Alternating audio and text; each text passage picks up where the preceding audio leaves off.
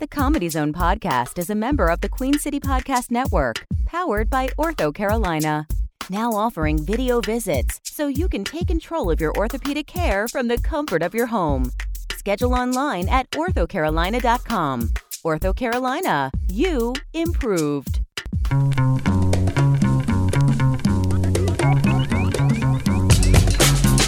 From Charlotte, North Carolina, this is the Comedy Zone Podcast. Find us on Twitter at the CZ Podcast. Email us at comedyzonepodcast@gmail.com. Now, your host, Jason Allen King.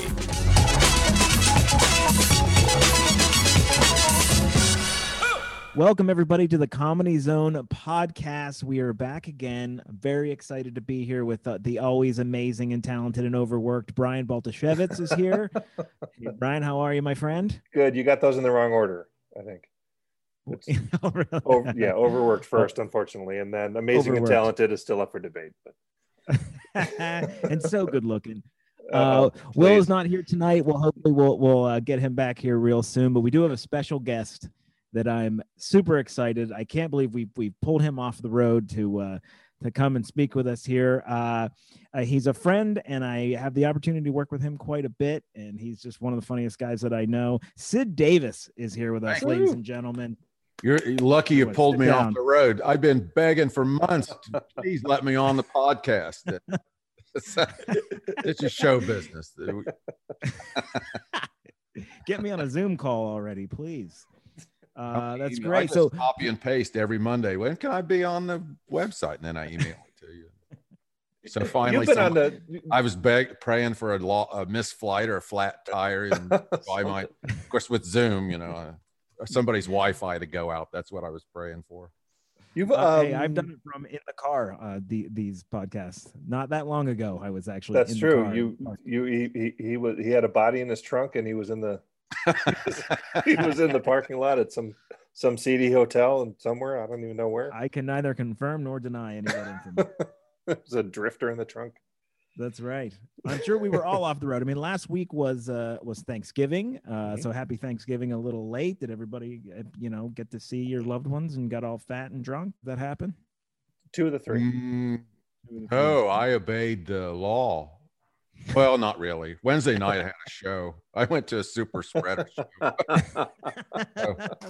so they weren't invited. I mean, I have a grandson, right? So he's newborn, and his mom's obviously cautious, and so they can't come over. So we've only seen him by Zoom.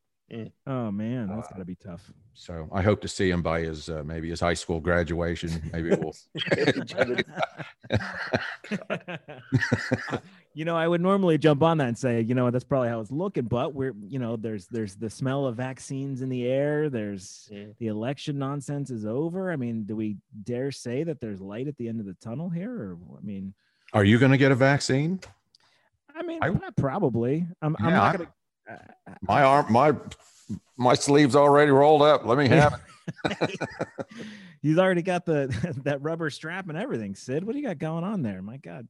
I figured, if I get the vaccine and something goes wrong, I got a subject to write a book about. And right now I got nothing. No reservations. You want to be first one in line? I do. I want to tell my story and go on Good Morning America, whatever the side effects are, and have an interpreter.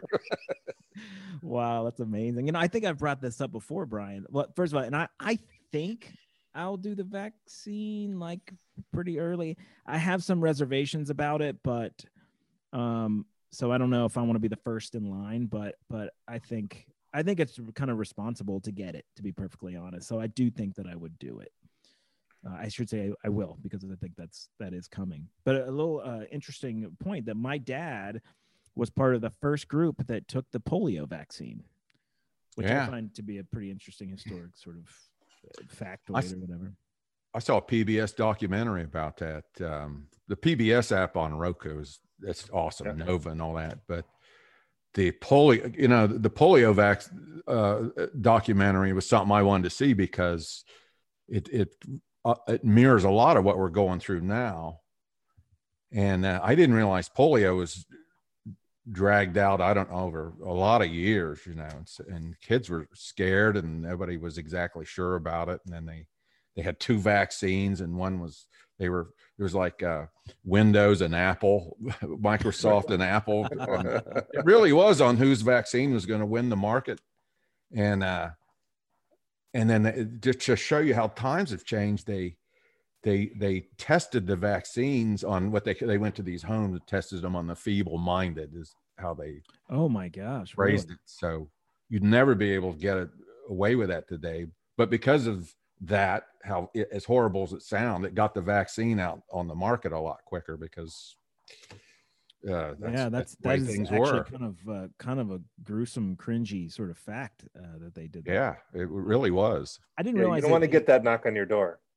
Yeah, right.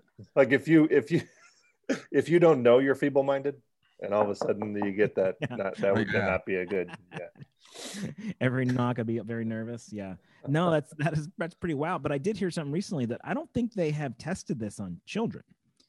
And it may be a kind of a real pendulum swing the other way. My understanding is that their testing on children has been very, very, very limited, if at all. Yeah. Well, what parent would say okay to that? Right. Well, I mean, I know some parents. my dad he'd have rolled my sleeve up for me. Come get this guy. That's right. Well, now that we're talking about this whole pandemic, I mean, how obviously you've been affected by it. How has this affected your comedy life? I mean, obviously it has, but tell me, have you like just stopped work and started writing, or are you just sort of just getting fat and eating and Look at it. I've never been in the best shape of my life from the neck down. No, from the neck up. Yeah. I mean, yeah. You know, if I'm totally honest, I gotta say that I feel horrible. We really don't promote that here. So. Yeah, no, we prefer you. Good. But I've been lucky, I guess. I'll come out and say that. I was telling a comic I was working with the other night, last Wednesday, I said, you know, in some ways I've had a ball. I was financially prepared. And thank God I live in North Carolina, because I know people who have been doing this 30 years. They're having to get real jobs but I had this to-do list. You know, I'd come home from working so much and I'd see this needed to be fixed and that needed to be fixed. And I had wood floors except in the kitchen. I just finished that, and I finished everything. And then I went through a period of getting lazy. But I now I'm preparing. I'm using the time to prepare, so I'll be ready to just hit it when it rebounds. You know, I've got the merchandise and the CDs and all that. But it hasn't been horrible for me, and I've I don't. Well, if the unemployment people listen to this, I've been looking for work every day. Do you ever worry about that people are like gonna offer jobs to people who maybe are a little harder up for it? And that's a real question, because it's something that I've thought before. Well, I went through this 2005. I got laid off / retired from the airline, and again, I was lucky I had a package. But remind me where I left off, but I'd worked there for 20 years and I'd called in sick twice. Wow. And I didn't know that all these sick days accumulated, and for so many days, you got a day's pay. So I had 6 months of pay. Wow. Available. I have a joke, you know, where I went to the guy and I said, you called in sick yesterday. It's your second time in 20 years. I see a pattern developing here. You're the Cal Ripken of airline employees. My God. Well, I used to work swaps, you know, you could swap days. So I'd work double, single, and I'd have 9 days off in a row. And I'd work double, you know, overtime and all that. And it was great. So, but when I retired from that, the union had a deal. I got so many weeks of unemployment, And at that time, it was with the state, and I had to apply online. Mhm. So I would apply for, I didn't want to work. I applied for jobs that I'd never get, and I everything they'd have in a book that you'd look online on how to get a job. I went the opposite. It was almost like that Seinfeld episode. I did. Makes me wonder if you really wanted a job, Sid. Yeah. If I'm honest. And one day, out of the blue, I get a call, for an interview, and you have to go in the interview, or you lose the living the American life. So I go there, and it's one of these things where you have to stop people in the mall and sell them phones, right? Good grief. So without ever seeing Greg Hahn's act, I did exactly what it is. I just went to the interview, and I said, I don't work well with people. I'm really a loner. I'm not a team player and all that. And this they needed people so bad. They go, well, we can work all the way.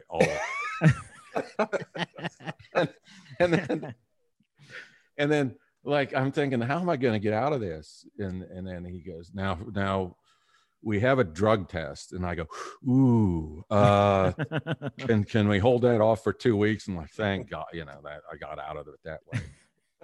They said, you're not the right guy for us here. We'll hire anyone as long as you're not high on pot. How could you do that job and not be? Right? It's like being a teacher, right? Like, how can you go sober? Oh, you bug people in the mall. Ugh. So it seems like your pandemic sort of time frame, you sort of section it off, right? So you started out like, all right, I got time to do the work around the house. I'm sure your wife maybe had something to do with that. I feel like you may or may not have talked with me about that before, where there was getting things done, and then it was, all right, I've worn that out. Now I'm lazy. And now you're getting to that place. During the time of all this I got, I'm putting real wood floors in the kitchen and all that. I get every night she comes home from school, like, how long is this mess going to be here? That's the pat on the back I got. Yeah. Right. But now I went through that. Yeah. I'm in phase 2 right now. Yeah. And then there's some days where I'm saying, I'm working harder now than I did when I had a job. And so I take it easy. And that comedy and freelance work, because I work freelance when I'm, pretty much in everything that I do. I find, because that's usually more about, being passionate about something anyway, so you want to be doing, but I find that I'm just constantly doing it. It's not 9 to 5 necessarily. It's literally, the wheels are turning even when I'm not doing something. You know what I mean? I'm still thinking about a joke, or I'm still thinking about whatever. And it manifests in different ways. Like, feels like you're never really off the clock. I have a studio upstairs. My son was in video production at one time, and I invested in a lot of equipment. This might be in one of them. And then I have one of those overhead boom mics, and I got all this equipment. And it's a 24 by 24 area up there. And I bought all the sound panels, and I soundproofed it, and we got a whole green screen and all that. So I've been up there, and I need an excuse to test the equipment out. So I'd write bits, and I'd go up, and it's got a teleprompter too. I'd put the bits on a teleprompter, and I'd read them. I thought I was. There's no place. There's no place to do open mics. Yeah. But I'd come down, and I'd look at the video, and you get a grasp of whether the bit can work or not when you get to watch it, and what gestures need to be made. And then you try to send them to your peers, that are not yes people, that will be honest with you, even though it pisses you off when they go, that's not really that funny. You realize they're doing you a favor. I say, I still pisses you off. Yeah, you try to explain it away. You're like, no, what I'm trying to do is, that's what I Yeah, think. Like what? When you start explaining, you realize it's not there. Got to go back to the drawing board. But I've been experimenting with that.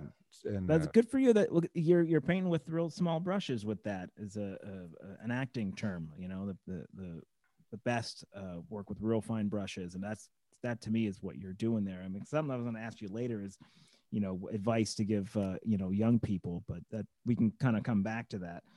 because I do want people to know how you got started. You and I, again, have talked about this before, and where did comedy come from in your life? Is it something as a kid, something that came later? Like, were you a performance guy before the airline? Like, what happened?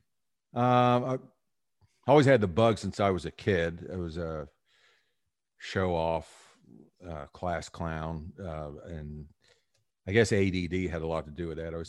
I wanted attention. And then, looking back, I wanted attention. Then when I really didn't have any content or material, I was just playing disruptive in classes, but I got more savvy with, what jokes were, even though I'd never had any training. But my first joke, they always say, what was your first joke?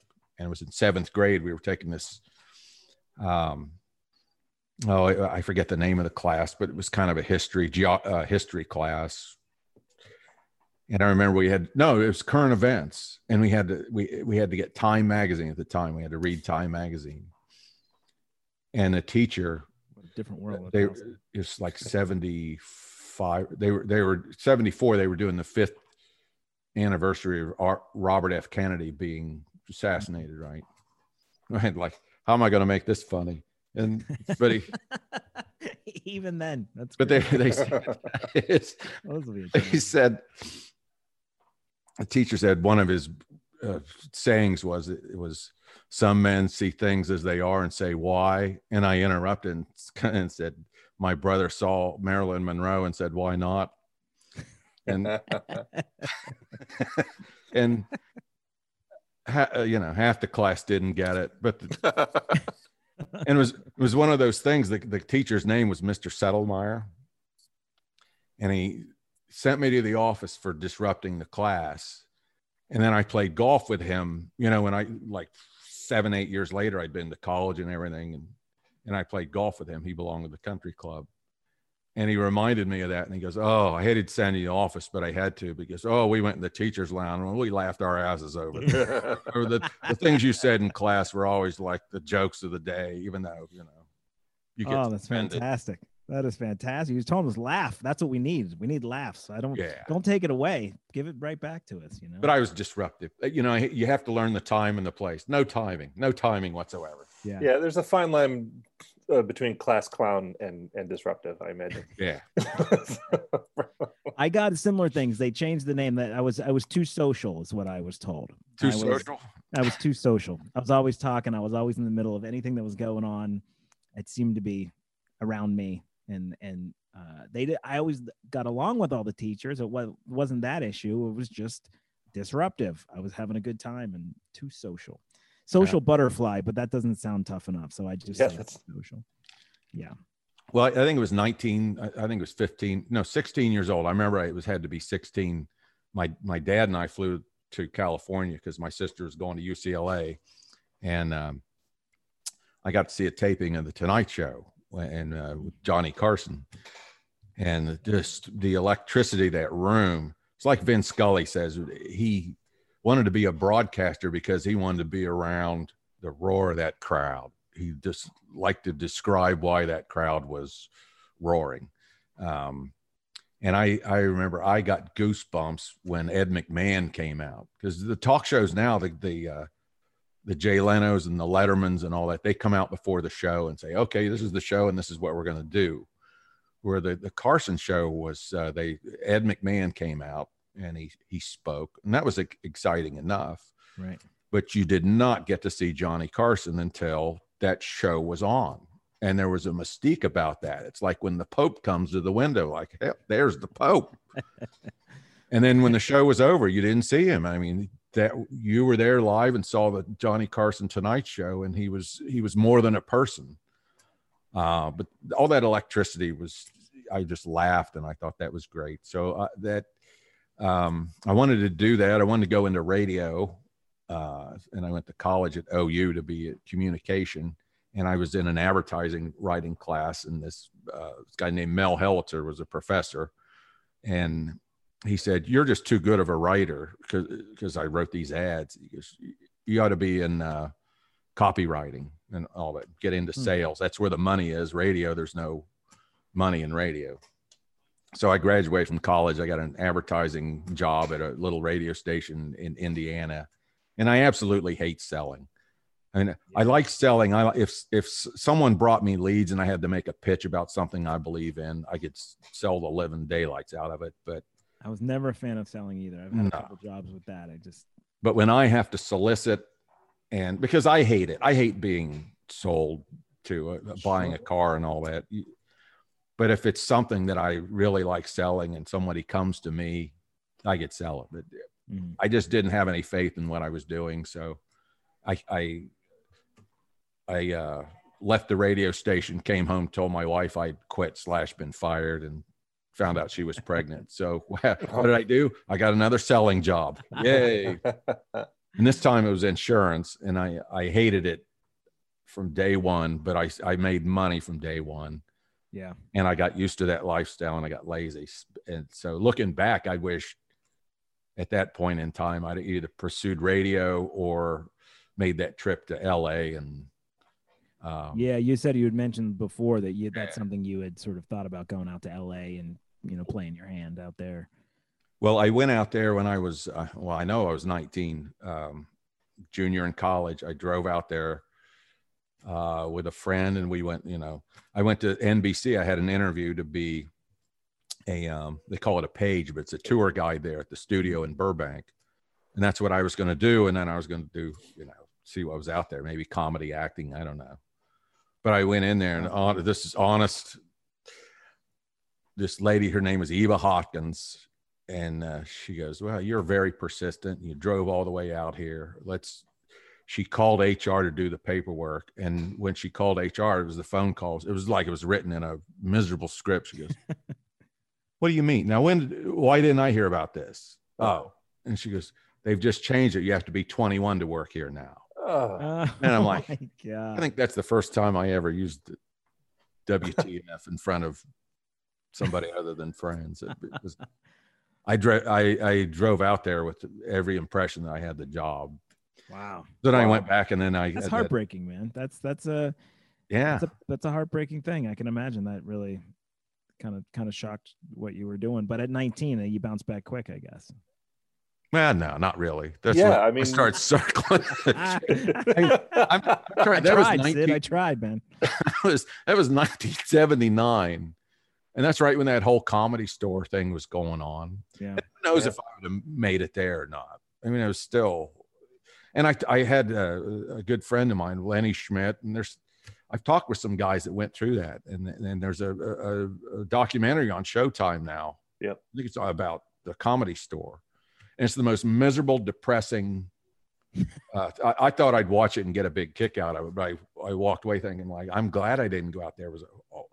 None of these people are happy. They look back and laugh on things, but they were living off cereal with sour milk and comedy is. Have you ever been drugs? Maybe out of, but comedy is Atlantic City during the day. It is just looks like a hangover. It's filthy. That's a good way to describe it. It is. It's just this awful place. And then the sun goes down, and you're like, man, this place is shiny and new. Look at all these lights. And you go out and you have a great time. Then the next morning you wake up and you're just like, oof, no, wait, turn the lights back off. You know what I mean? That's comedy, I think, behind the scenes and after the hours and on and off stage. Yeah. There's a lot of just depressing business in there. You got to have the stomach for it. Maybe at 19, you wouldn't have had that, Yeah. I don't know. Cause I'm not, I guess I'd have been out there and I'd been driven to make it work because I'd want Dad to keep sending the checks, or try to make my checks on my own. But that didn't happen, and finally I got fed up with the insurance business. Sounded like day one, but okay, all right. No, it was 6 years. I mean, I made it to their like whatever level they had. Like you're here for life, right? And then I quit. And they're like, why do you quit? Well, I didn't. I was at 30 years old. I didn't want to be an insurance agent the rest of my life. Yeah, right. And that's insurance. A great place. We're going to take a quick break on that because then when we come back, I want to hear about your first step into doing stand up. And I know there's a time frame between leaving that insurance job and getting into stand-up. So we're going to take a quick break, everybody. We'll be right back, and more with Sid Davis.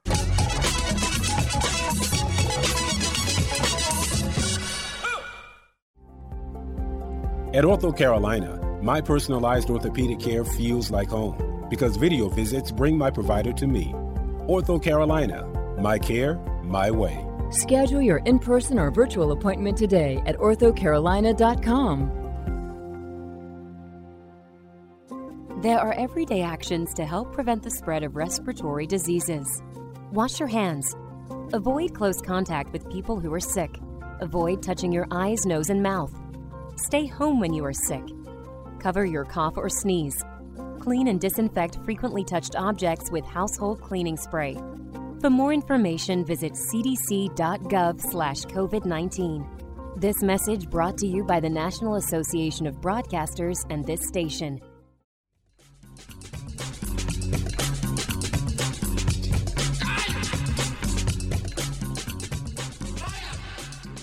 Welcome back, everybody. It's the Comedy Zone podcast. We're here with the very funny Sid Davis and the overworked, very talented, very handsome Brian Baltashevitz. I'm also Jason Allen King, if you guys don't know me. Very we've been talking to Jason Allen King. Very overworked, right?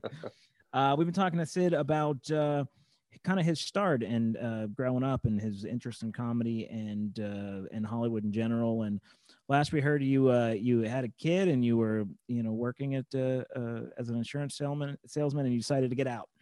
Got out. By that time I had two kids. I went to the airline.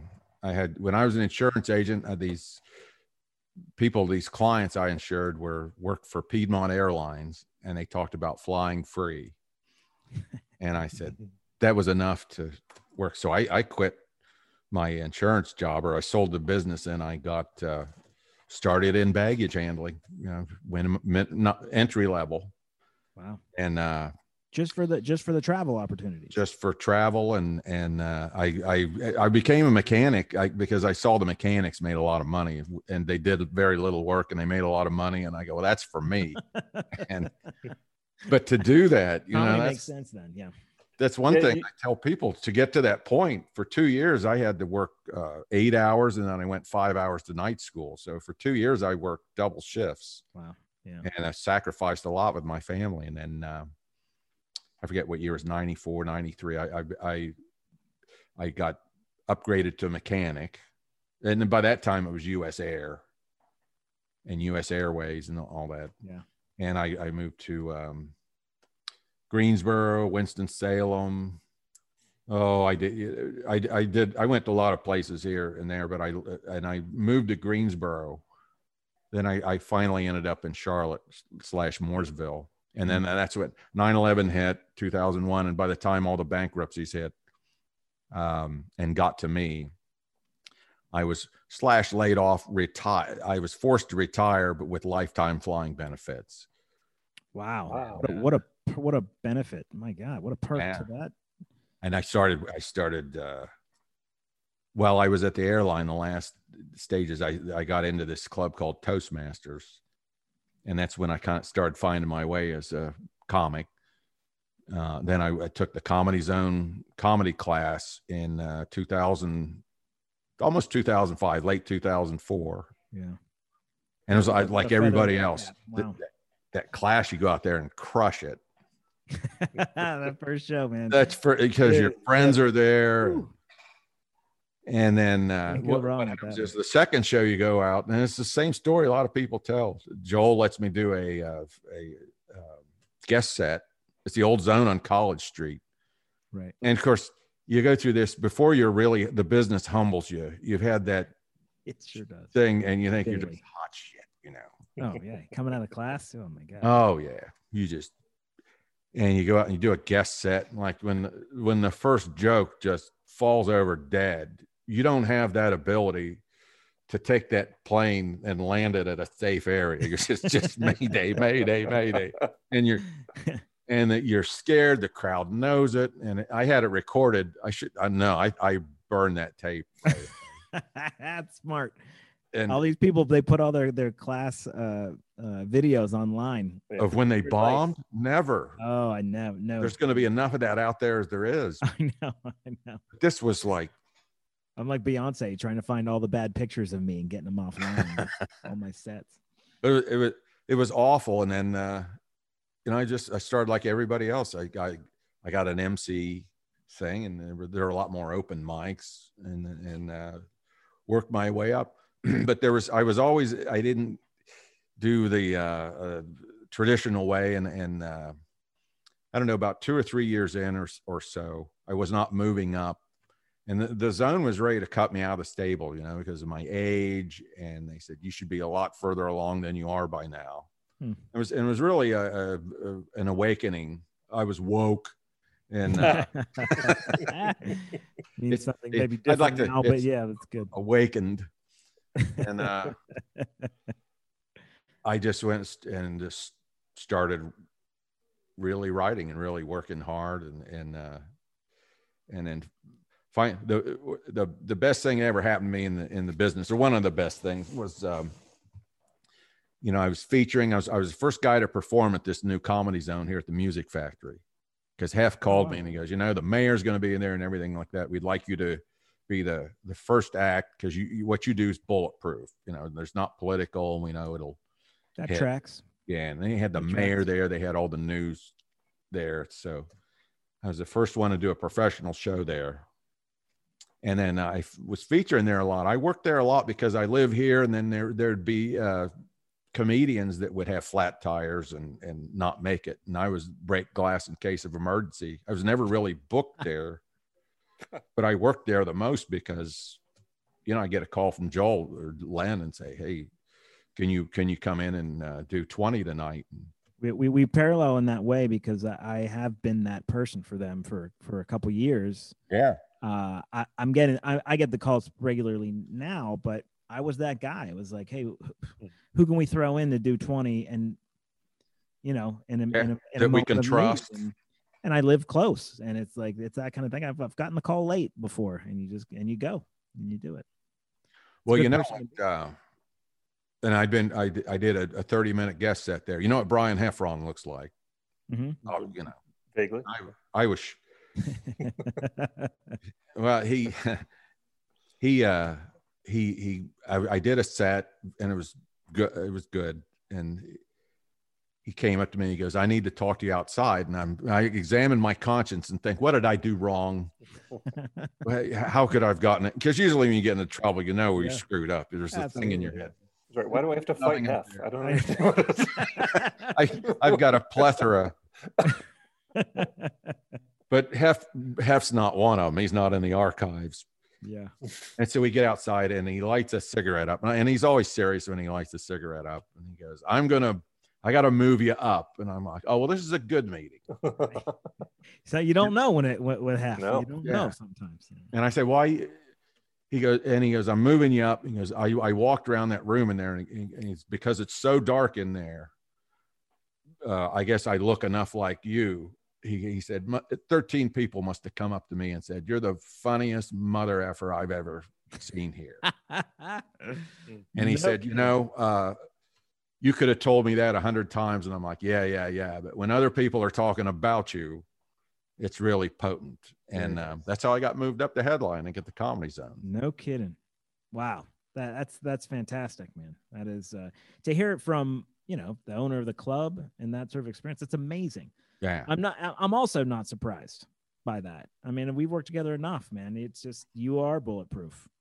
Yeah. And it's very valuable in this environment. And I've talked about it, and there's all kinds of comedy. There's you can have a hill with snow on it, and you can either snowboard or ski, or there's all kinds of ways to get down it and attack it. And then there's a market for comedians that go out and are like, I don't do cotton candy forwarded email jokes, it's all original, but I don't do political stuff. And in the corporate world or in private gigs and all that lends that, because they assemble people there that aren't there necessarily to see comedy.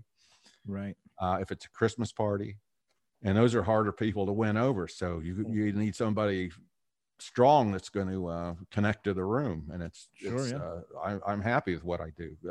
I'd like to be that person people come to see, because I've had that happen on several occasions where everybody knows me and the crowds there that came to see me, and there's nothing like that. It's what you want to do. But you travel around when you're sharpening your teeth in the business. And like I did a gig last Wednesday, and it was small and the one spotlight, and it was one of those, they call it a hell gig maybe, but those used to scare me, but they don't anymore. Just, I can go out. I know I can do that. I'm really interested in this idea of the guys at the Zone giving you a shakedown and sort of shaking your confidence and saying they may get rid of you. And that was sounds like a bit of a catalyst to say, all right, I'm not doing enough. So the theme with you I keep hearing is that you're not afraid to work hard. You know how to work hard, and you just applied everything that you had done on these other career paths, and you applied it here. When someone said you're not putting up the numbers, what do you do? Well, I would experiment too much on stage because I didn't like going to open mics. Yeah. And I'd go up and I'd do a lot of material when it wasn't ready. So I'd have every now and then I'd have, the stuff that got laughs, and then I'd try a new bit. Right. And it would just be okay. And so I just had learned, like, every time I get up there, there's people watching, and I don't have the luxury of trying new material until it's tested somewhere. So, I started just doing the best shows I can the whole time.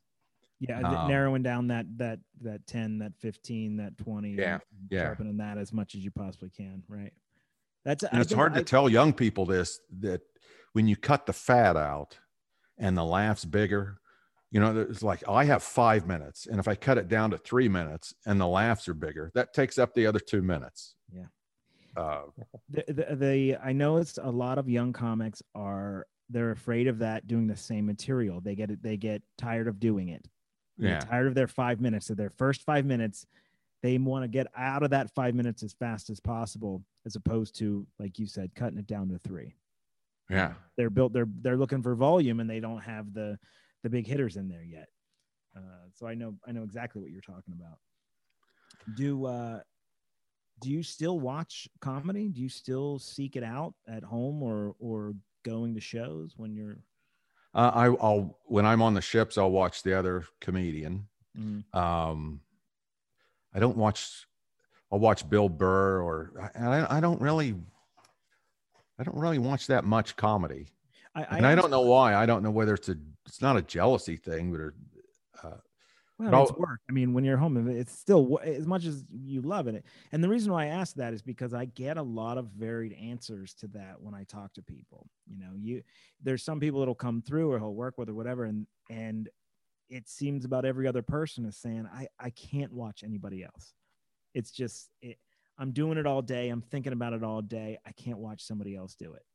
And there's other people who are, comedy files, who literally can't get enough of it. They're talking about it. They're watching it. They're doing it no matter what, so I'm curious, and I don't think there's a right or a wrong answer. I'm just curious if that's. Then there's a lot of it. It's such a competitive, bitter business. You watch somebody else and like, if that son of a bitch is up there doing it, why ain't I? Did I fail to mention that? I totally agree. Yeah. That's interesting. Because I was also going to ask, do you have anybody that you, that you admire? Like, who was your favorite sort of guys that you came up? I know you talked about Johnny Carson. Is there anybody today that you say, man, I like what they're doing. I like, maybe not necessarily you want to do what they're doing, but you like that, or whether unknown or unknown, anybody that's knocking you out? There's TV. It was David Brenner. I went back out to the Tonight Show later on that trip that I was talking about where I had the interview, and David Brenner was the guest host. Yeah. And when you see somebody like that, boy, he was polished and slick and really prolific. I liked him. I drove to work often and listened to Bob and Tom. So those comics, Greg Hahn. Yeah. Bob and Tom was someone for me that even before I was ever doing comedy or even thought of doing comedy, I listened to Bob and Tom quite a bit. Yeah. And I always loved that. It felt like such a comedian centric show that it was just fun. It was fun to hear him cut up, you know. And I remember driving to work and listening to them. And there's a guy, John Caponera, does this bit where he imitates Harry Carey, does a baseball game between the people in hell and the people in heaven. And I laughed so hard, I literally almost had to pull off the road, you know, because the tears in my eyes, you know, I was going to have an accident.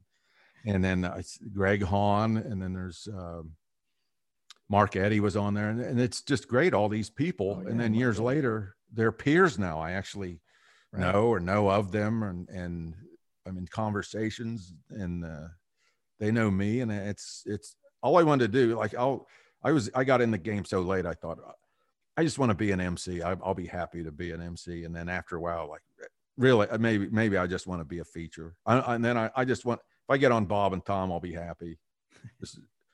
And now it's like, you know, if I can make the week without getting fired, I'll be happy. Well, you've been on Bob and Tom a number of times. Yeah, I was going to say, you become kind of a regular on Bob. Yeah, look at this whole set here. I mean, the mic, this sounds good, and this looks sounds good. great. This Zoom. So Bob, I called Tom, Bob and Sid, Tom. right? Have we pitched that to them yet? Bob, Tom, and Sid? I said, look, I have all this. And they go, well, we're not interested, because I don't know, maybe the Zoom thing just didn't go over as well as they thought. And so they just cut back on it. But so they're not, because I haven't listened to them in a long time. So they're not really doing it. No, they were. They have their regulars, like Kostaki's is on there, and see, Brian, somebody with a name longer than yours. Right, I know that doesn't happen very often. Economopoulos, I think that's it. And Al Jackson, they had a couple people call in. They're regulars. So, you know, I thought I'd get in on that. I even wrote some pandemic jokes that I thought were great.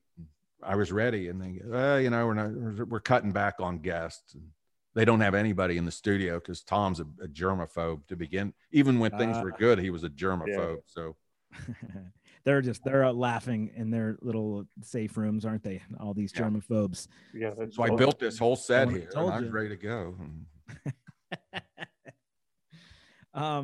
I mean, I'm kind of curious of now. Again, I've told you we've worked together a number of times. Right? Yeah, and we're working together here again pretty soon. I know your set. I mean, I'm not saying I could repeat your set, but I'm pretty close. Sometimes I have trouble repeating it. I know it pretty well, and you talk a lot about some of the stuff we've talked about here and your family and career and stuff. It's brilliant stuff. Is there anything you haven't talked about on stage that you either wish you had or planned to? I mean, is there anything that's sort of changing things up on what you're doing? You know, I've taken this course. You know, I tried it a while. It's called The Artist Way. And part of this is finding your creativity and all that. But you're supposed to get up every morning and write. It's called daily pages. And you just sit down before you turn a computer or anything on, and you just start writing. And you write 3 pages and let it come out. It's just like you're with a shrink, and you're just letting everything out about stream of conscious. Just going. Yeah.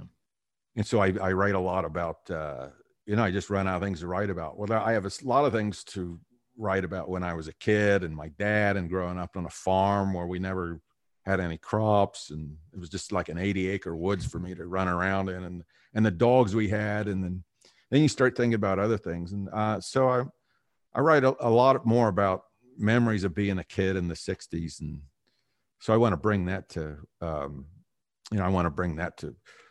a stand-up set where I can tell humorous stories. Like, sure.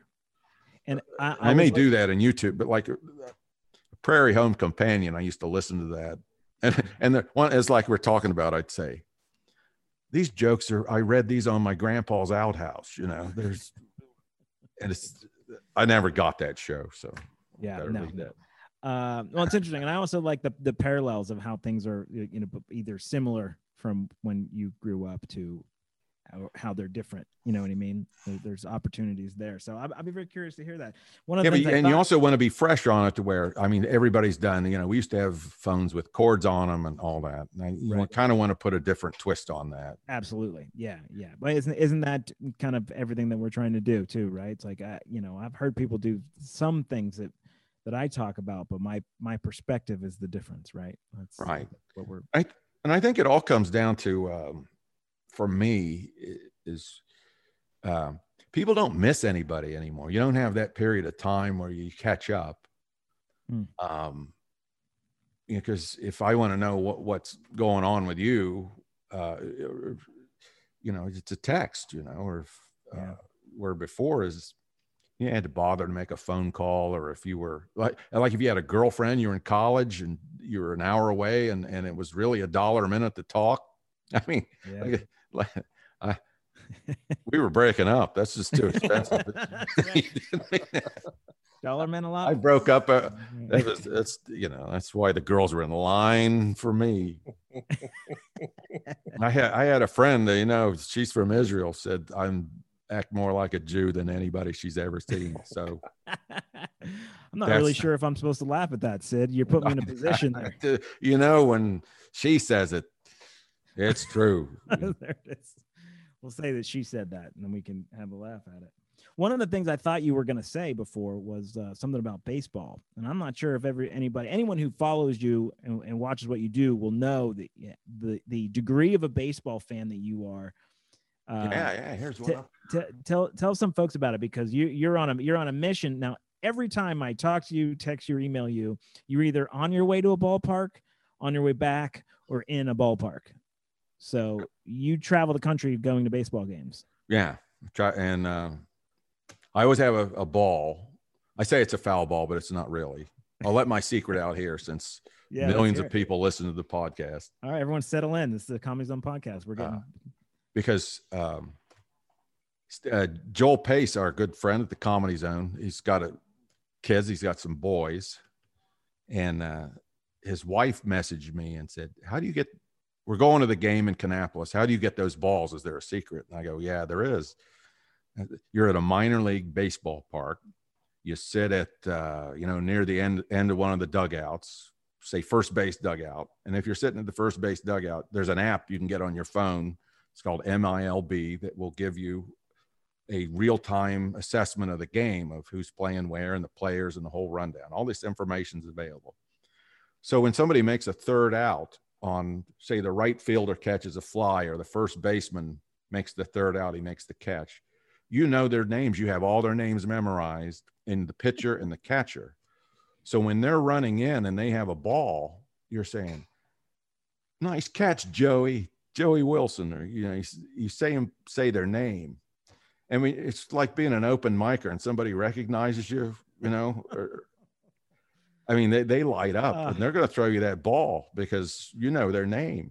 Right. And it worked time after time after time. No it's a psychological thing.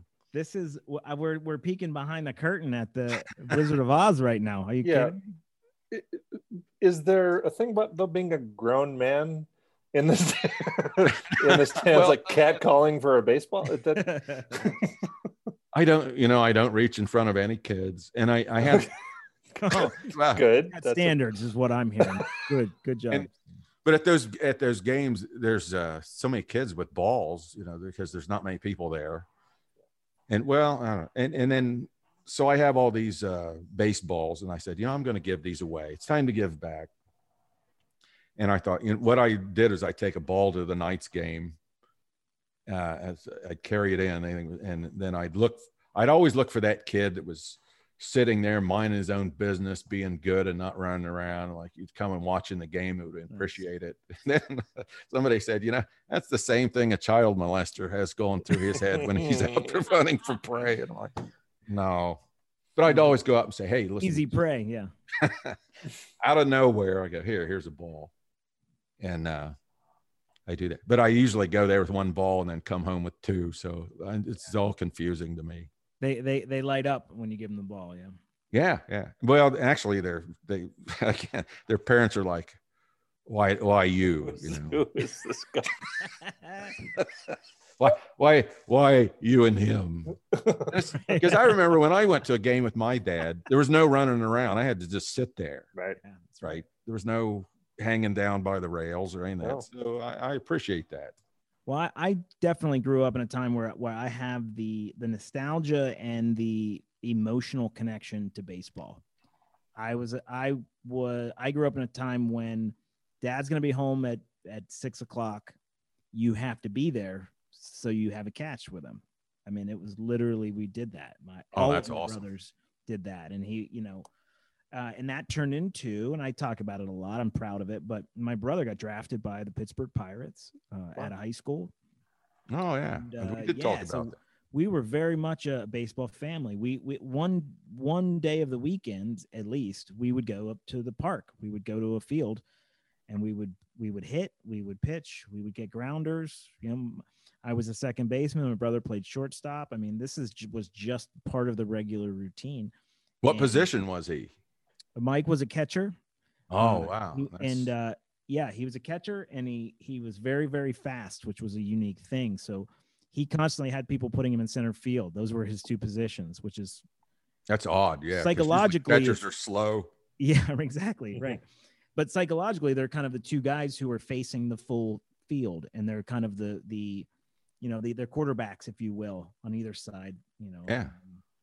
So he had the psychology of the game. He was just super fast. He was a really fascinating guy to watch, and he regretted it because he was a better. He always felt he was a better football player, but watching him play, he ultimately didn't sign, which is just crazy, and went and played college. He didn't feel like he got drafted high enough at 18 at a high school, and so he didn't. So I got to watch him, go play college, and he, broke stolen base records, and he never really got that look. He ended up working down at Buckeyton Baseball School, and he did get on with the Marlins. And I want to say it was the year before. Didn't they have like a preemptive year before they were in the league?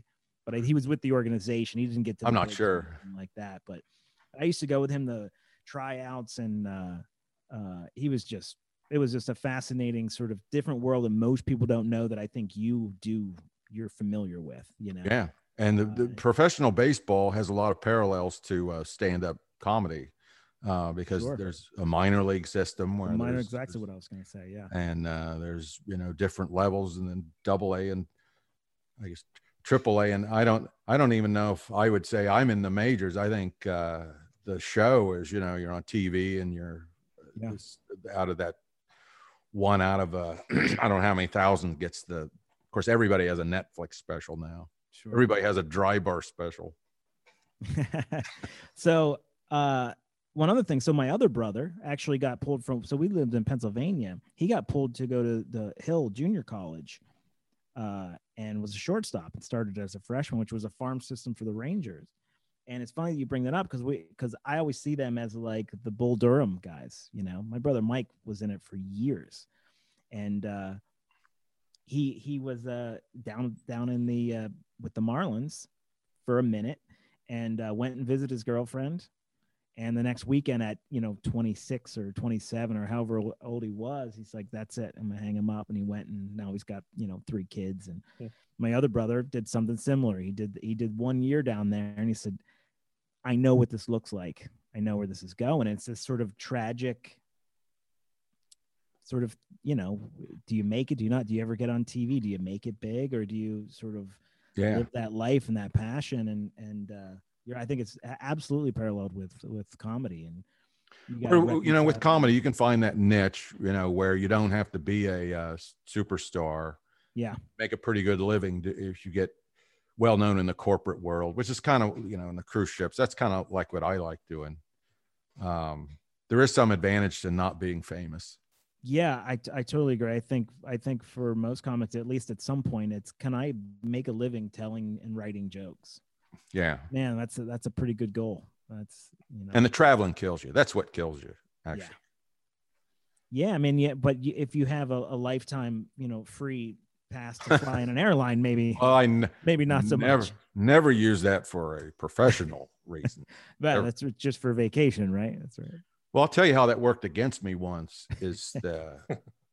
I flew out to Kansas City to do a guest set, and I went out there. I forget the name of the club. It's owned by three brothers, but I went in there and did a guest set. I hate when people say they killed it, but I did very, very, very well. I mean, I owned this room for my 7 minutes, and the guy says, that's pretty good. You know, where's you from around here? I said, no, I flew out here just for this. And the whole fact that I flew out just to do the guest set just made me sound so desperate to him. Yeah, really. That he never hired me. No kidding. Yeah. I never heard from him again. I mean, I'd send the veils and all that. And then, that's fascinating to me. I kind of mentioned that earlier about, if you have another job and you sort of can, pay the bills with not necessarily doing comedy. I've always worried a little bit, had that thing where it's like, they don't think I want it bad enough or something, Yeah. I don't know. I'll have dreams about that, nightmares that I'll have my old job back again. I have to sell, and I'll just wake up depressed until noon at least. I can't sell, which is, I have, if you're a comedian, you need to go sell yourself. You need to go market yourself and sell yourself. And I hate picking up the phone and asking someone to get in their room. And I'm lucky. A lot of people vouch for me and speak up for me. I've learned in my limited time doing this, that's the goal, is to get somebody else to say, I want to work with this person, or, hey, they're good, give them a shot. That is such a bigger part of this than I think I would have ever guessed. So that's definitely helpful. You ever look back, anything you would have done differently? Anything you would have wished you had done slightly different? Which is probably a shitty question, but other than maybe going out to California, but it just didn't work out. I gave it a shot, but I should have been more persistent. Yeah. I'm sure they'll be asking for you before long, Sid. I've seen the show. I don't know at this point in time. I don't have anything I can put my finger on that I would do differently. Yeah. Well, you shot up there pretty quickly, man. I mean, we're going to get out of here pretty soon. Anything you could, suggest to somebody who's fairly new in the game? And I don't mean who's never done comedy before. I mean, someone who's in it 3-4 years, that's, maybe starting to get some hosting gigs, and they're trying to make it, and they're going to stick around. What do you tell somebody like that? The host, I got some advice from Jim Wiggins, who's a comedian no longer with us, but I was working with him. He told me the greatest advice about being a host is that it's your show, but it's not about you. You are excited that everybody's here. You do your little amount of time, but you're excited that you have these comics to present tonight. And that's the best way to be an MC. And then you have, when you're not going to be a feature until you're the absolute best MC. Right. There's a guy named Chris Wiles who's phenomenal, and he started as an MC, and he was such a strong MC that they actually he made it so hard on features. The Greensboro Comedy Zone was where features went to die. And I knew enough when I worked with Chris Wiles, because he headlined, and I liked him anyway, but I knew this guy's got to be your friend, because eventually I'd work at the Greensboro Comedy Zone. And if he likes you, and he goes up and he does his set and you're next, he backs off and does some announcements and lets the crowd mellow a little bit. So no kidding. But if he doesn't like you, you don't have a chance. He'll bury you. Wow. That is so kind of amazing. Good. And fun to be able to wield that power. And another thing, advice is don't take the no's personally, at least too much, because you talk with people that have to say no 200 times a day, and you keep working until you get that yes, or somebody says something, and you'll hear something, and learn to pick your battles. I mean, people get on like this political environment. I have my beliefs and all. Actually, through it all, I hate everybody now. I just. But if you go on there and you're just like, well, just for argument's sake, you're overly liberal, and you're saying that. Well, there's some comedy club owners now that are on Facebook too that are very conservative, and they're not. If they had to pick between you and somebody else who's, it's like-minded, it could make a difference, and it works either way. If you're overly conservative and you're getting in all these cat fights, and then there's a lot of liberal comedy club owners, and then that works. There's a lot of people looking for work. So, and then I lost like 50 friends by just saying nothing. One person said, you don't have a voice, and like, well, I do, but it's not here. My vote was my voice. It's sort of understated. I think that people have access to us a lot more than they ever have before. It went from phones to cell phones to email to now your social media. Every moment of your day is charted, and people know what you're thinking and what you're doing, and that has a lot of pitfalls in it. I think you're very right. And I support the idea that be the best host that you can be. Know how to go at a room cold. I don't know how many your battles. Pick your battles. I don't know how many times I've been a feature and they say, "Well, we didn't get a host. We didn't know." And then now you're playing kind of both roles. You don't realize how hard that role is and you've gotten this call too. The Comedy Zone will call you and they need somebody to be a guest, an MC. And, I've been headlining for a number of years, and you don't realize till you walk out there and host a show that there's this stigma that the crowd thinks you suck. Right. And they're going to think you suck until you prove them otherwise, because that's normally that spot is the least talented individual. And I know we don't have much time, but they called me up, Fortune Feemster, she's huge. She's huge. She's great. Yeah. Absolutely. And, she's from Gastonia, so this crowd's just, and she draws she's a lesbian. She's an open lesbian, and so this whole Comedy Zone was just full of her people, and they love her, Yeah. So Joel goes, I need somebody to do 20 minutes in front of Fortune. I need somebody, because you're the 20 minutes so people can come in and get settled eat their food before the headliner comes on. Right. So I'm at the Zone, and it's just full of her crowd, and they just love her. And there were men there too. She's just a funny, huge draw. But the MC went up and was doing 5 minutes, and he was poor guy. I don't know whether he was good or bad or not, but they were not giving him anything, and he was awful. It was an awful thing to watch. Silence. Yeah. So he says. And they can't see you the Comedy Zone has a curtain, they can't see you behind there. So this guy goes, "Are we ready to get this show going?" And everybody's like, "Hell yeah, we are." And like, "Yay." And they were so loud when he introduced me, they didn't hear him say me. They thought he was saying Fortune Feemster. Oh my God. So I walked out of there to a roaring standing ovation that wasn't for me, because they thought it was Fortune Feemster coming out. And I walk out and like, "Yay!" And it just dropped off, and it just came out of my head. I go, "Ooh, I've just seen the 7 stages of grief right here." Well, 6. I don't think acceptance is going to work here. And everybody laughed at that because they knew I was really awkward. Yeah. And what would happen was just funny. So I survived that, but that could have went either way. Oh, absolutely. Absolutely. That's got to be your skill, your acumen at doing this for a while to pick that up, because you're right. How many people just deer in headlights, just eyes wide open and just fall apart in that moment? Yeah. Or screw you. That's funny. Right.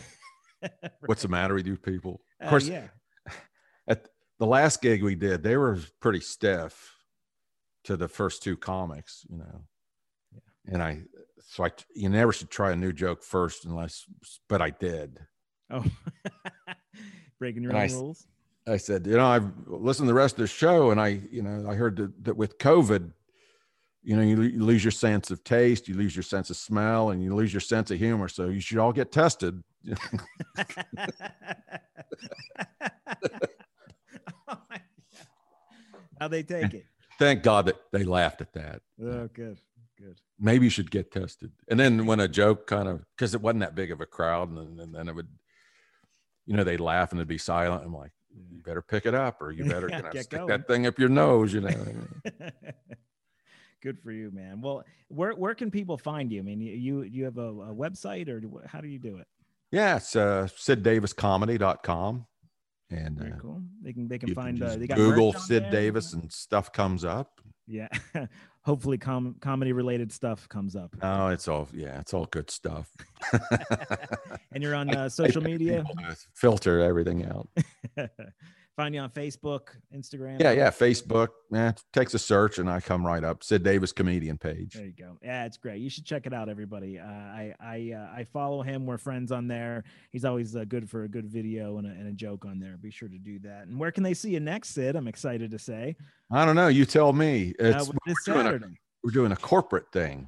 That's a private party we're doing. Yeah, I didn't know that, but now maybe I shouldn't talk about it. It may be the last thing we talk about, because most private parties I've been to it's super spreader. There's no, there's no law there, masks and handshakes and all that. So very good. Well, we're take a good look. Well, this is radio. Take a good listen. This is maybe the last time. That's right. Cough. But we're doing. I don't want the people to laugh too hard, because they'll project those droplets up on stage. So right. I'm gonna bomb on purpose. I'll wear the N95 so they can see my face. Yeah, and then we're actually going to be in outside New Orleans here in a couple weeks. So be sure to check Sid out and watch his comedy, buy his stuff. Sid, thanks so much for coming on the Comedy Zone podcast, man. I really appreciate it. Thanks. Always a pleasure. Anytime that guy, anytime anybody X is out here, you know where I'm at. Thank you, buddy. Awesome, man.